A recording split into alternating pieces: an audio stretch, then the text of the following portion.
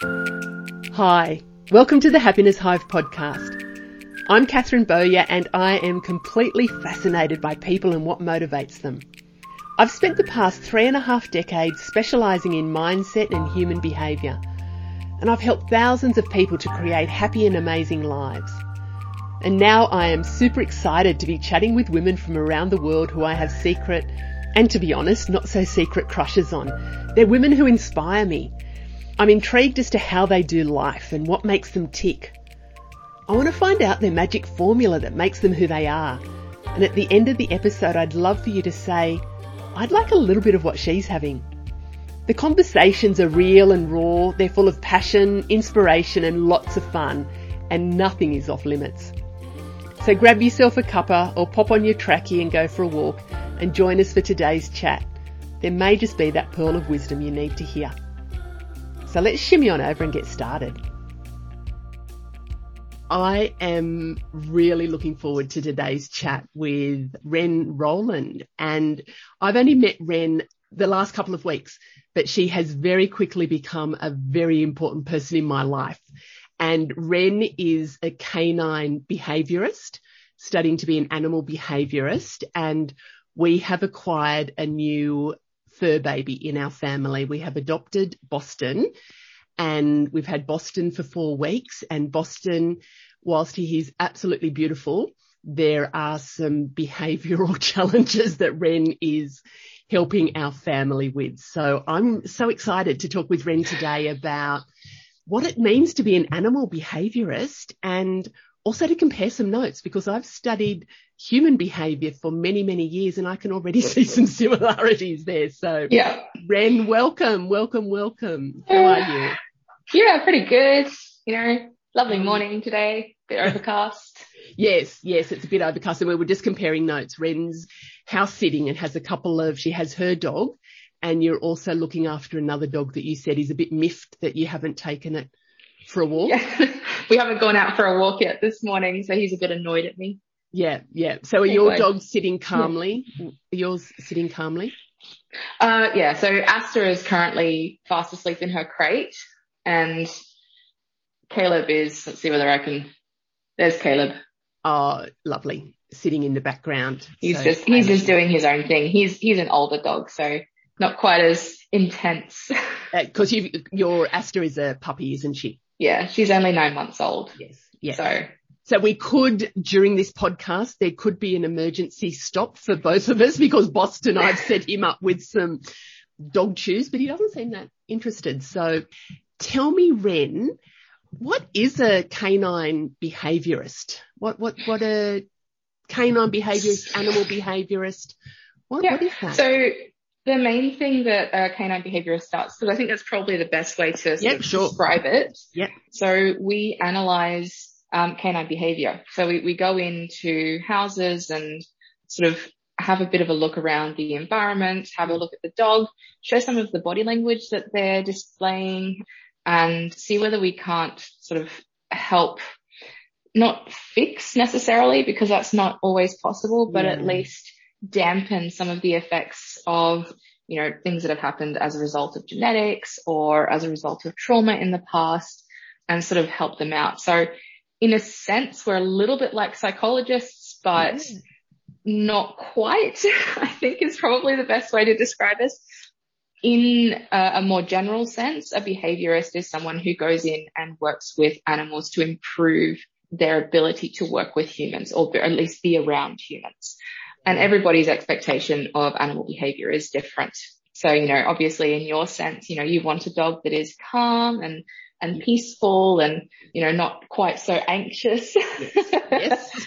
Whereas, another person who has a working breed that they want to use, they may need to decrease their dog's propensity towards nipping behaviours because they're nipping the sheep too much or something like that. So it really depends, on the needs of the person. But ultimately, our job is to help the dog fit in better with the people's lifestyle and show people how to adjust their behaviour so that the dog can fit in more smoothly. Yeah, I can. And that's exactly why we have you. We've got Boston. And for those that may or may not have seen some of my social media, Boston is a Kerry Blue Terrier, so is an Irish working dog. He was bred as a sheep and cattle dog, or that's the breed, and also to chase rodents. Now, that is not what we do in our house. It's fun to watch, though. Yes, absolutely. Yes. And we're Boston's third family. So the first family, my understanding is that he was born, I don't know if he was born on the farm, but he was on a farm, but he was kept in a pen. So he wasn't able to, it just wasn't a stimulating environment. And then the next family had him. And my understanding is it was a loving family, but probably not really integrating him into the family. And then they moved out onto a farm, and that's where his cattle instinct, so he kept running away and chasing cattle. And we have adopted him, and probably not really understanding a lot about his behaviours. They said he was very well adjusted, mildly anxious in new settings. Holy hell, very anxious in new settings. And the thing I loved, Wren, when we got in contact with you, when you first came to our place, was I saw you observing the environment and observing Boston, but you said, what are our goals? What do we want? And very much all of our dogs have been rescue dogs. And I have always said, when I die, I want to come back as one of my dogs because they are the most spoilt things. So I sort of shared with you that it's about integrating him into our family life, and you were able to very quickly observe some behaviours with him. Yeah. So just tying back to what you said, that you very much were about observation of how he interacted with us and how we interacted with him. Yeah, absolutely. Yeah. So, it's an important part, because if you're trying to go in and work with a dog, but you have no idea how he interacts in his, even if it's not his normal environment because he's just come into it, yes. But if you don't know how, his behavior is in that environment where, you're bringing him to a facility or something like that, then you don't get that sort of, I'm going to use a buzzword here, holistic experience, yes. Where you're sort of hitting all of the areas of possible pain, I suppose. So, you're adjusting the environment around him. You might be putting barriers up if he barks a lot, or, things like that. And so it's not just about training the dog or the people. It's also about assessing the environment that he's in. Yes. And what I observed of you observing him is that you picked up some very, very nuanced body language, because he's a furry. He was a furry dog and we couldn't even see his eyes, but you were able to observe things in his eyes that we couldn't even see. The whale eye, eye. What's that? Whale eye or moon eye. I prefer the term moon eye personally, but it's not quite as widely used. Yeah. So the term whale eye basically refers to when a dog's eyes are open so wide that you can see the whites or the sclera really easily. And so it sort of takes the shape of a moon. Why it's called whale eye? Maybe whales have big eyes. Whales have huge eyes, and that's probably the best comparison that I can give you. But basically the idea is that a dog will show that when they are in a state of heightened stimulation, usually in conjunction with anxiety, sometimes when they're about to start playing with you, but usually the body language will sort of complement and tell you which one that is. Yes. Vast majority of the time, it's going to be anxiety related. Yes. And we hadn't even, because we couldn't even see his eyes, and I guess that's from your professional observation, but you were able to sort of teach us that as well, which was great. And also picking up, like he was panting a lot, like he was... Yes, he was panting, he was pacing, his body language was very stiff and uncomfortable. Yes. Every time I started patting him, when we first started, his tail would stop wagging. He was tolerating the contact. He wasn't enjoying the contact, which is a really important distinction, because a lot of dogs are really patient and lovely, but they don't necessarily at that moment feel comfortable being patted. So they'll just sort of put up with it until it goes away. And I didn't want to have that sort of relationship with him to start off with. So that's when I started bringing in the consent test, where if he voluntarily made contact with me, then I'd give him a pat, and then I would stop after, 10 seconds or so and allow him to decide whether or not he wanted me to keep going. So that's a really important thing. When you've got a dog that's a bit uncertain about their new environment or weird around people, it's really important to do a consent test and make sure that they're actually comfortable with you touching and approaching them. Yeah. And that was something new for me, because I think I intuitively do that with other animals, but you're just helping me to see that. And I can notice his consent now. He's still a bit standoffish. So we've had him for a month now. There's times when he doesn't want to be around, and I respect that. And there's times when he gets quite snuggly, and it's that nuzzling in, which was, that was good, just to even understand more about what that body language is saying. Dogs are autonomous beings. They're, our current understanding of dog psychology is that a fully grown dog has got the approximate IQ of a 2.5-year-old child. Oh. So basically, that is the age where a lot of mental development is happening in children. Yeah. And if we sort of not transplant directly, but draw a lot of parallels between the child behavior and the dog behavior, consent is really important at that age as well, because it forms that basis of, I have control over my own body. Yes. Yeah. That's really cool. I love those links there as well. And one of the things that I've observed is a lot of you coming in and helping us with Boston is actually helping teach me as well. And something that I picked up and reflecting on it, and I guess this links with the human behaviour side of things, is I was unsure about, let me step back a little bit. So Boston is a beautiful, beautiful dog. He seems to be settling in well, but he has, I would say, that underlying sort of anxiety. But when we talked about it, when I leave, when he's left on his own, he goes into panic mode. So it's that sort of isolation anxiety, separation anxiety, I guess they call it, don't they? Yeah. So isolation anxiety is your overarching umbrella term, and that underneath it has separation anxiety as sort of a category. So isolation anxiety is the fear of being separated from something. Usually it's just people, but in certain circumstances, in separation anxiety, for example, it is the fear of being separated from a particular person. Yeah. So even if there's other people around, they don't care. That one person is not there. They're panicking. Yeah. And he's kind of showing a little bit of that, but also if he's on his own, goes into complete panic mode.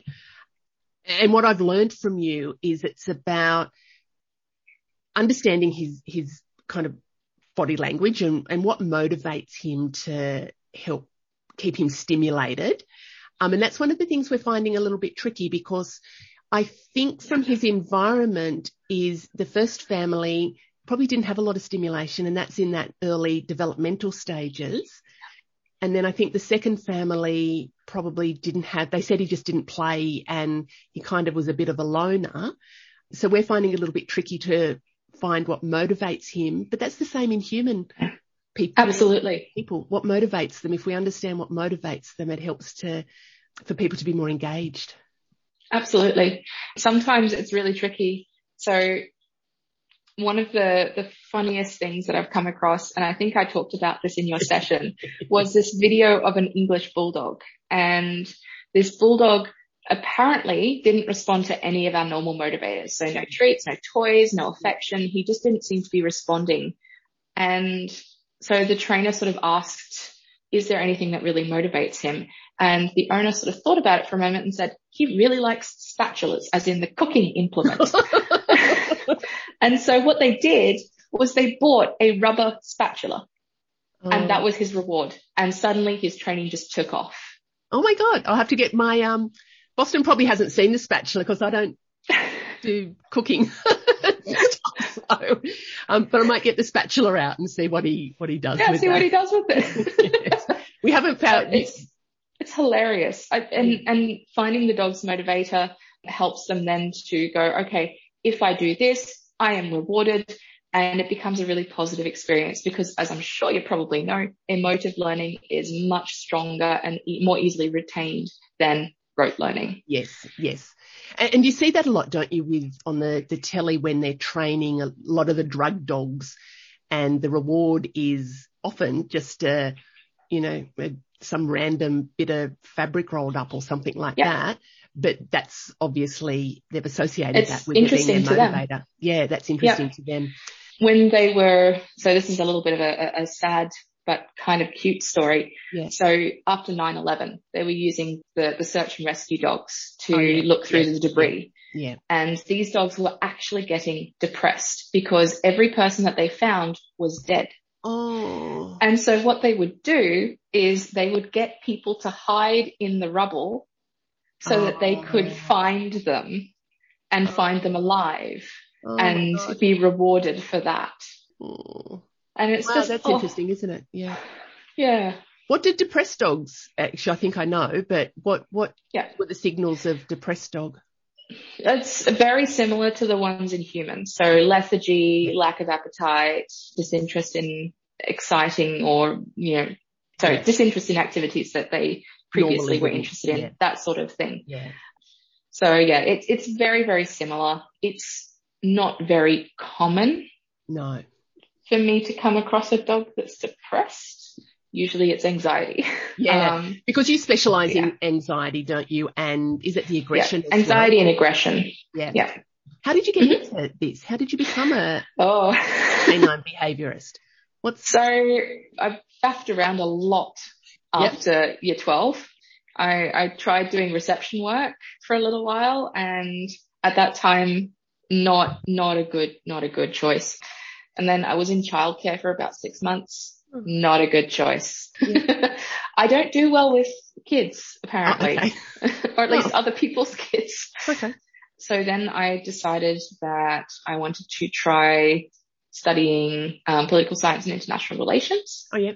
And I got really, really sick right beforehand. Oh. And so I was literally navigating the campus on crutches, and it didn't end well either. Yeah. I've lost most of the information that I got from that year of uni, except for all the stuff about linguistics, because I apparently really enjoyed that. Interesting. And then I tried studying IT. That didn't stick either. I'm not an office person. Yeah. And then I became a certified Auslan translator. Did you?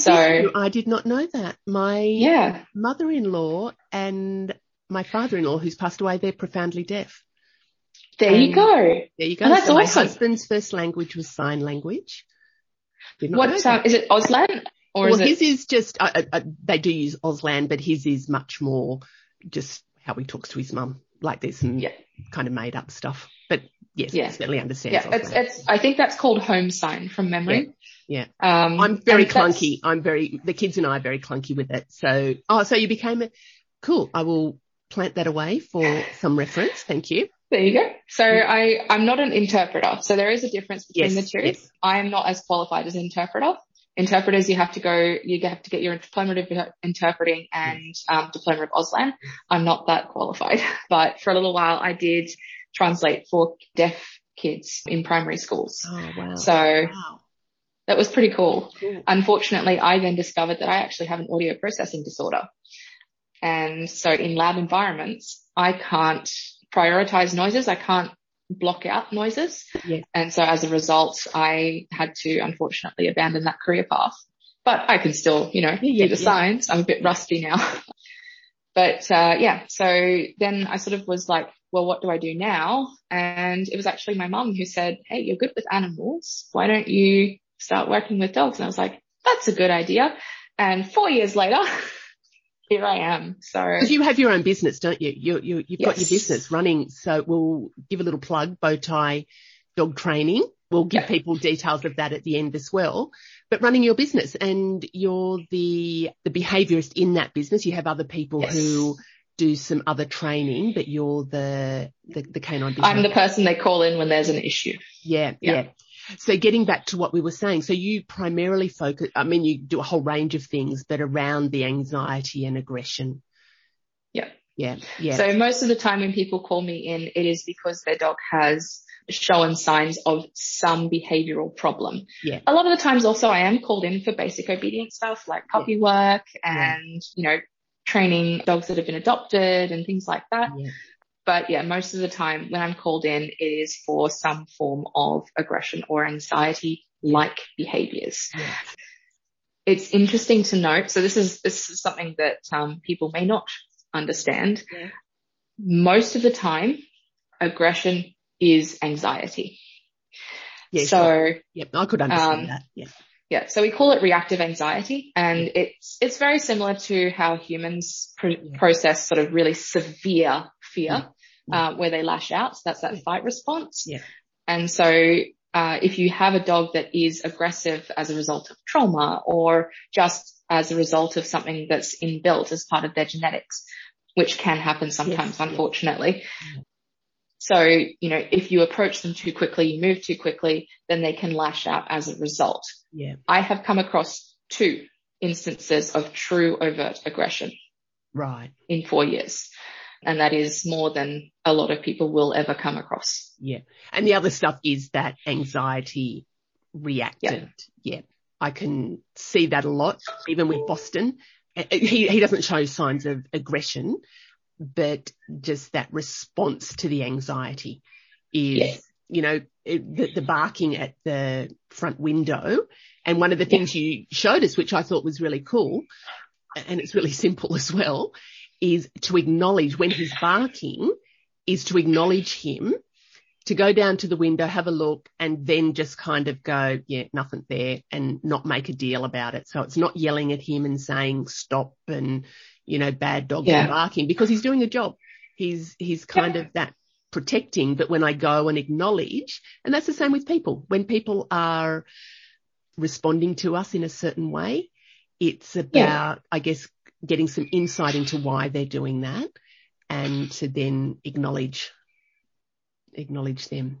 Yeah. It's all about that communication. And as long as you're acknowledging that the communication is happening and that you can understand that they're saying something to you, then a lot of the time the problem will start to resolve itself. Yeah. Do you know what I did notice this morning, actually, when he was doing that? And we live in a cul-de-sac, and I would have said it's a really quiet street. Do you know what? When you've got a new dog who is highly alert, it is not a quiet street. There is a lot of movement that happens in the street. And I noticed this morning that there was some movement up the street, and he was starting to have a bit of a bark, but he looked at me and I just kind of went, no, there's nothing there. And he sort of was just like, it was almost like he was saying, come and have a look. As soon as I did that and just said, Boston, there's nothing here. He just stopped and then just went to sleep. So is that good? Have I? Absolutely. It means that he's progressing. So he's cool. starting to look to you for acknowledgement and being like, okay, so I know that you're coming and assessing these things. Whereas, in the previous families, that may not have been happening. So basically what's happening here is you are breaking a habit, and that is fantastic to hear. Yes. Oh, that's really cool. That's one of the things Dr. Joe Dispenza has a book out called Breaking the Habit of Being Yourself. And he's got some really cool information in there. It's the same concept. It's about what are the things that we no longer want, the habits that we no longer want in our lives, and being really familiar with them so we can actually make that change about what we do want in our lives instead. So that's same. Absolutely. People versus animals. Yeah. I mean, look, we might be more complex in many ways, but there are some things that really just translate almost directly across species. Yes. Yeah. And do you know what else I was reflecting on it as well is being unsure with Boston, because he's got a personality that our other dogs have not had before. And so being unsure of what to do. And what I've learned that you've helped me to learn, Wren, is about being clear about what my expectations are and what the rules are, and being confident in communicating them to him. So when I was kind of a little bit, I'm not sure what to do, I was wishy-washy with my commands.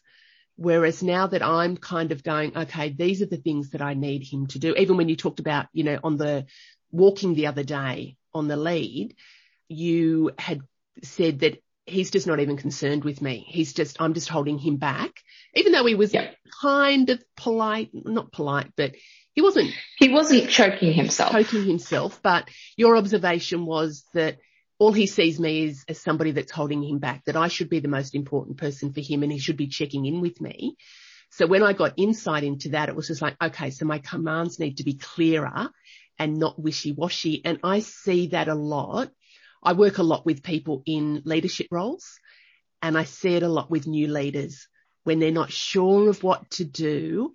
They're not confident in communicating their expectations. So the people that they work with then are unsure of what's expected of them. Yeah. So that was a very direct, the reflection I could see. I can see that with the people that I coach, and it's just given me maybe just a little different example that I can use with them now. Yeah, absolutely. And I can tell you right now, I've had to develop that confidence as well over time, as everyone does when they step into a role that involves some form of leadership or authority. Yeah. Like there is no way that I could be talking to people in the way that I do now about dogs when I first started. Like even after the qualifications that I did or anything like that, it is just, you have to have that experience. Yeah. That's yes. And when you get the experience, then it's kind of like, realizing all the bits you don't know. And then it's about getting people to help you with the bits. Yeah. My uncle calls it Mount Stupid. When you sort of start off with, I love it. Yeah. I know everything. And then suddenly, hang on a second. Yes, I actually don't know. Do you know what? I look back on it, even in getting Boston, and I was very conscious about when we were going to get another dog into the family. It's been 18 months since our last dog passed away, and we're very conscious that we didn't want to we just wanted to have a break. And even just looking back in the process of getting Boston, possibly there would be things I would have done differently, but I didn't. So it's about, making that process as smooth as we possibly can for all involved. Yeah. What's like the weirdest behavior you've had to deal with? Gosh. And we can protect we don't have to say the dog to protect their identity. Weirdest behavior. I'm not actually sure, because most of the time when I'm called in, it's fairly bog standard for me. But it may look weird to other people. So there are some dogs that will just constantly chew on their leashes. There are some dogs who will jump and nip, and it doesn't matter what you do, they'll just keep on doing it. Weird behaviors. I'm trying to think. That's okay. I was just thinking. Maybe we'll circle back around to it. Yeah, I'm glad you didn't say Boston straight up. But Boston, definitely Boston. Yeah. Are there any behaviours you haven't been able to change? You know how you said sometimes there's, part of the breeding is there been anywhere you've gone, do you know what, I haven't been able to help change the behaviour? Yeah, so there have been a couple of times, it's very, very few times where I've just flat out said, I can't help you. Yeah. Because most of the time we can make some form of improvement through training, and sometimes even combining training and medication together if that's necessary. Yeah. But there are certain things that we cannot do through behavior modification. So for example, if you have a dog that is not social, we cannot turn that dog into a social dog. Yeah. It is like with humans. If you have an introverted person, you cannot turn them into an extroverted person. Yeah. So in that particular instance, we can go, okay, your dog is, for example, reactive on leash. Yes. We can get them to the point where they are tolerant of people being in their general vicinity. But there's always going to be the risk that they will overreact if they are over threshold, where they're just not thinking logically anymore. Yeah. So, there are certain behaviors that we simply cannot fix. There are certain behaviors that we can't make happen. Yeah. But we can at the very least improve it. So with genetics, especially when you've got a dog that has a genetic predisposition to anxiety, and that anxiety has sort of realized itself, that dog's always going to be anxious, pretty much. I can guarantee you that dog is always going to show signs of anxiety in some form. Yeah. but we can help them to become tolerant of being separated. Yeah. We can give them management techniques and things like that so that they can calm themselves down. But that dog's always going to have anxiety. Yeah. Yeah. That's a really good point, actually. It's not about going in there and being a miracle worker for every situation. It's about assessing the situation and also what's, led to that. And, Boston's 4, we're the third family. So there is some understanding that, yes, there is going to be a readjustment process, but I think he's going to be one of those ones that, has maybe once he's used to us a bit more. Have you noticed stuff since COVID? Have you been busier with COVID? Yes. Has there been a lot of anxiety, separation stuff? Oh yeah. The amount of dogs that we got brought in for isolation anxiety after COVID lockdown ended was insane, because everybody got their COVID puppies because they were home and they were able to train the dog and take the time, but they didn't necessarily take the time to do separation work where their dog is tolerant of being by themselves and learning how to self-gain and be alone. And so as a result, when these people went back to work, their dog suddenly developed that isolation anxiety because the routine was completely changed. Yeah. So yeah, absolutely. We got called in for a lot of those. The other thing that happens is during the COVID lockdown, dogs couldn't get socialized. Yeah. So we had a lot of dogs that ended up growing, because obviously it's now been 2 years since COVID sort of began. Yeah. So now we're getting dogs that are adults and are having issues with being around other dogs because they never actually learned those beginning socialization cues. So then we actually have to manually teach them those. So we use demonstration dogs who have been taught socialization cues or naturally do it to play with them so that they can teach them. And we also use intervention methods so that if we see the play getting a little bit too rough or one dog or the other dog start to become a little bit uncomfortable, then we'll intervene, we'll calm the play down, then we'll reintegrate. Yeah. But those two things really exploded. What would be just maybe 1 or 2 tips for the isolation, the separation anxiety that people could do for any of our listeners if they're in that situation? Number 1, call you. Yeah, absolutely. Call me. I'm always enjoying, talking to you about isolation anxiety. Yeah. But the really, really biggest thing, more than anything else, is to understand that it is not your fault that your dog has isolation anxiety. Yeah. That's probably the most important thing, because some dogs you can not give them any separation work at all and they will be completely fine when you leave them alone. Yeah. Yeah. Other dogs, because they have that tendency towards anxiety, and that usually tends to be your poodle crosses. Yeah. So they tend to have that higher level of tendency towards that separation and isolation anxiety. They will then develop the anxiety because they had that tendency towards it built in. Yeah. So as a result of that, just remember that it's not necessarily your fault that your dog has anxiety. Yeah. It is just that you happen to have a dog whose tendency towards it has been realized. So that's the really, really important tip. Yeah, I think that's everybody. Because I felt that. Yeah. I felt, even though I rationally knew that it wasn't my fault, there was elements that I thought, oh my gosh, I've created it because, for a whole lot of reasons. But do you want to just give a plug for that book that you referred to me? Because that was a good one. That was a good one. Yeah. The book that I usually recommend if your dog has isolation or separation anxiety is Julie Naismith's Be Right Back. She is an amazing dog trainer. She specializes in separation and isolation anxiety. That is her main area of expertise. And she basically has written this fantastic book. It is for people who are owners, not for people like me, but I also got a lot out of it. Yeah. And she basically gives you some really, really good information about anxiety in general. Some of the training methods may or may not work with your dog because obviously the difficulty with a one-size-fits-all book is that you're working with living creatures, and so one size does not fit all. But her methods are sound in principle, and you just have to adjust them within that sort of framework of understanding. And that's what I absolutely found, Wren. You referred that to us, and it was about, what is the baseline for, when does he show some, that stressed behaviour, and then you have then helped to adjust the training to suit our environment, which was really good. So that was really great. And just really quickly, I want to go on and ask you about some other things that sort of fill your cup.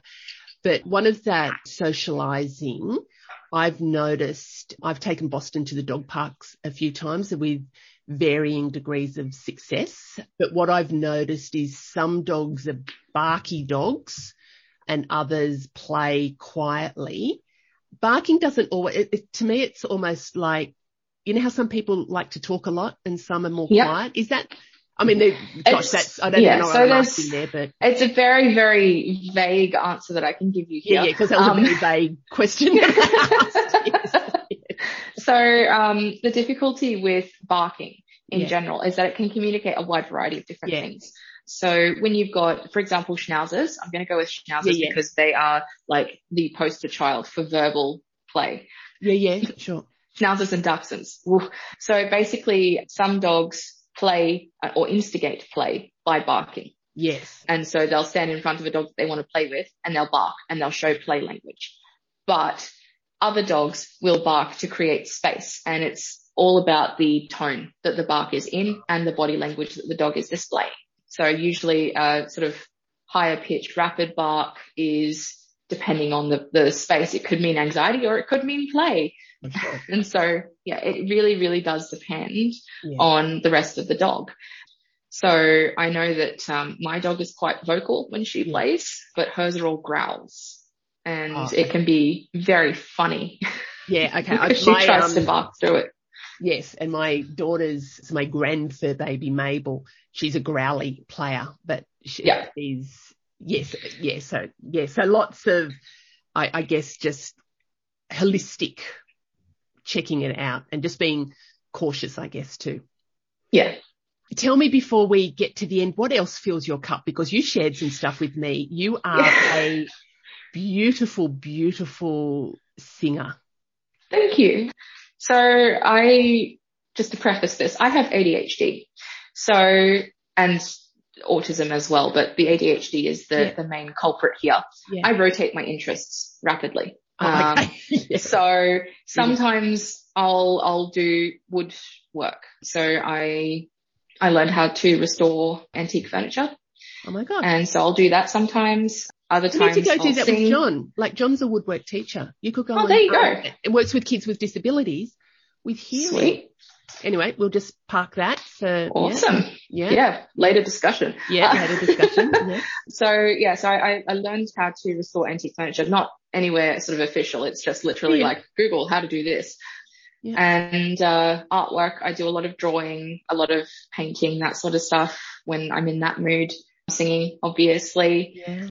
I have a lovely friend who is teaching me how to expand my range so I can get a little bit higher, a little bit lower. Yeah.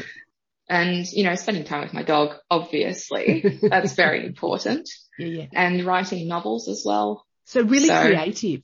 What I'm hearing there, Wren, is a lot of creativity that an outlet for you. And a lot of stuff with the hands. It's very important. Yes, interesting. Yeah. So the kinesthetic creativity. And when did you get diagnosed with ADHD? Has that been 2 years ago now? So I'm a late diagnosed baby. Can I ask how old you are? I'm 29 now. 29. Yeah. So diagnosed at 27. Did that? And the autism was a year before.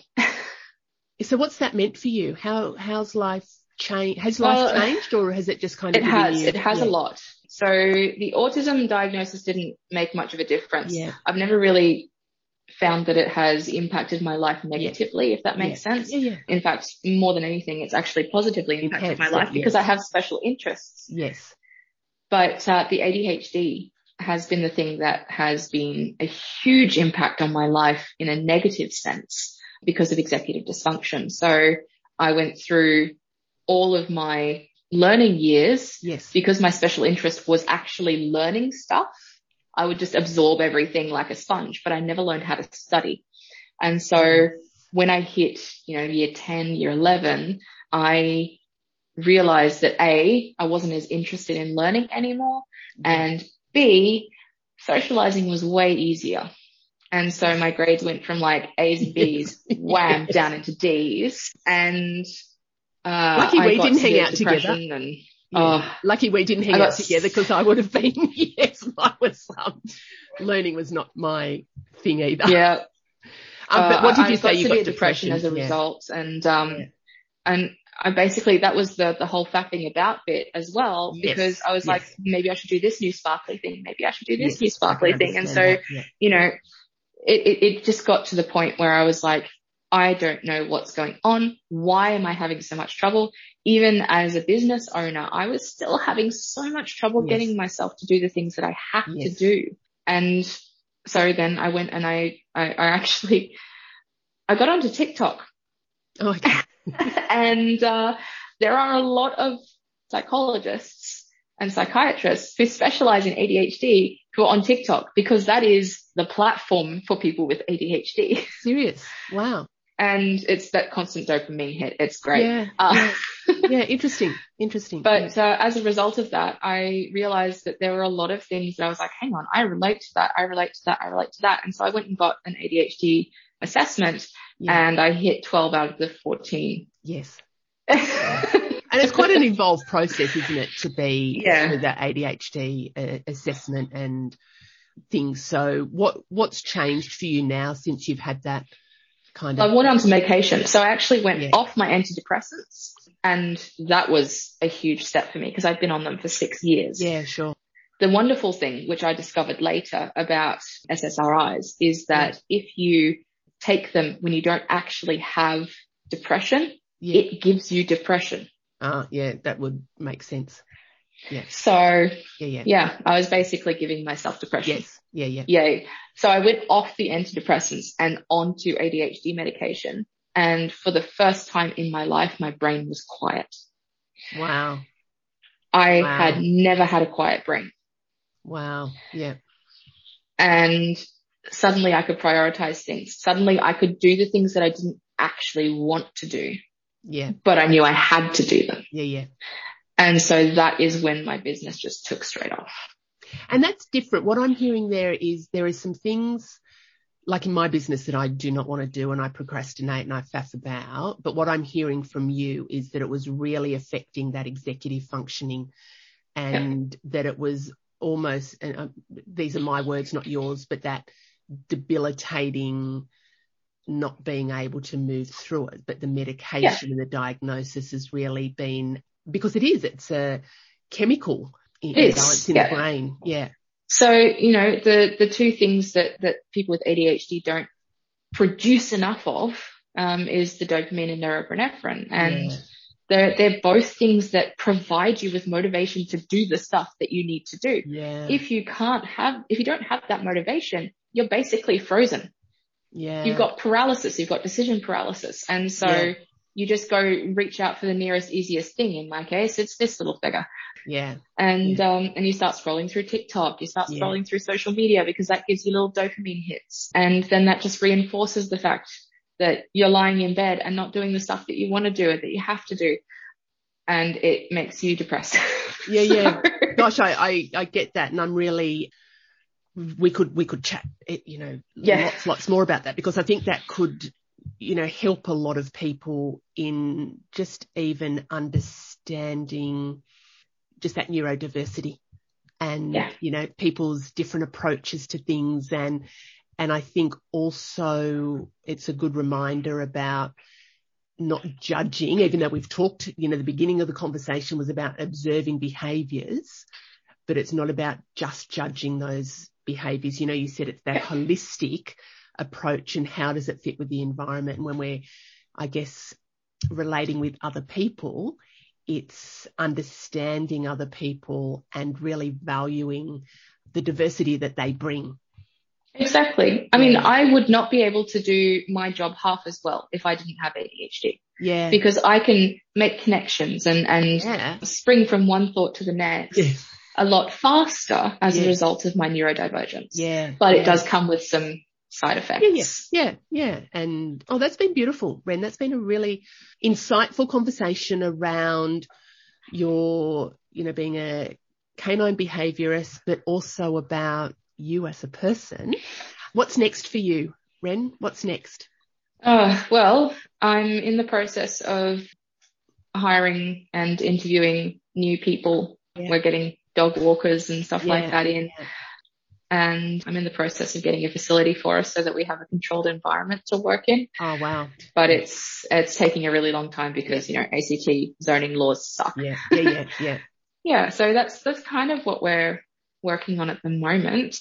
And ideally what I'd love to be able to do is just do the behavior stuff and have sort of other people working the sort of the walks and the obedience work. Yes. So then I can start focusing on other things as well, getting more qualifications and doing more study and maybe, going out and doing some other special interest work as well. So I love that. I really love that. So growing the business. And so what is the business? Just where can people find you? So the business is Bowtie Dog Training, as in the little thing you wear around your neck. It is for dogs with manners. Yeah, that's it. So our website is bowtiedogtraining.info, or you can catch up with us on Facebook or Instagram if you want to. But that's probably the easiest way to find us. Yeah, and for those of you that are listening, because the podcast goes out very excitedly around the world. So Wren is here in Canberra with me in Australia, but I'm sure if you wanted to have some advice and a consultation, maybe not or fly. We do offer video consults. Okay. We do offer video consults and consults over the phone. I prefer video consults because then I can see what's going on. Yeah, exactly. If it's a particularly complicated issue, we may refer you on to somebody in your vicinity. Yeah. Just because it's much easier to work with a dog when you have them right in front of you. Yes. But we got a lot of insight from you, even just with that initial consultation, just learning about things. So Wren, that has just been an absolutely beautiful conversation. Hugs and happiness to you. And thank you so much. No worries. Thank you for listening. I hope you enjoyed the episode. You can spread the love by sharing it with a friend so she can have a little bit of what we had today. And don't forget to rate and review so we can get it into as many hearts and ears as possible. You can keep the conversation going on my Happiness Hive socials. And if you'd like some more high vibe happiness in your life, come and join me in our community of inspired and motivated women at the Happiness Lounge. This is my online membership club and your central hub for everything you will need to be truly happy and bounce out of bed every day, living and loving your best and most beautiful life. To find out more, pop over to the Happiness Hive website and click on the link Working with Catherine. Until next time, big hugs and happiness.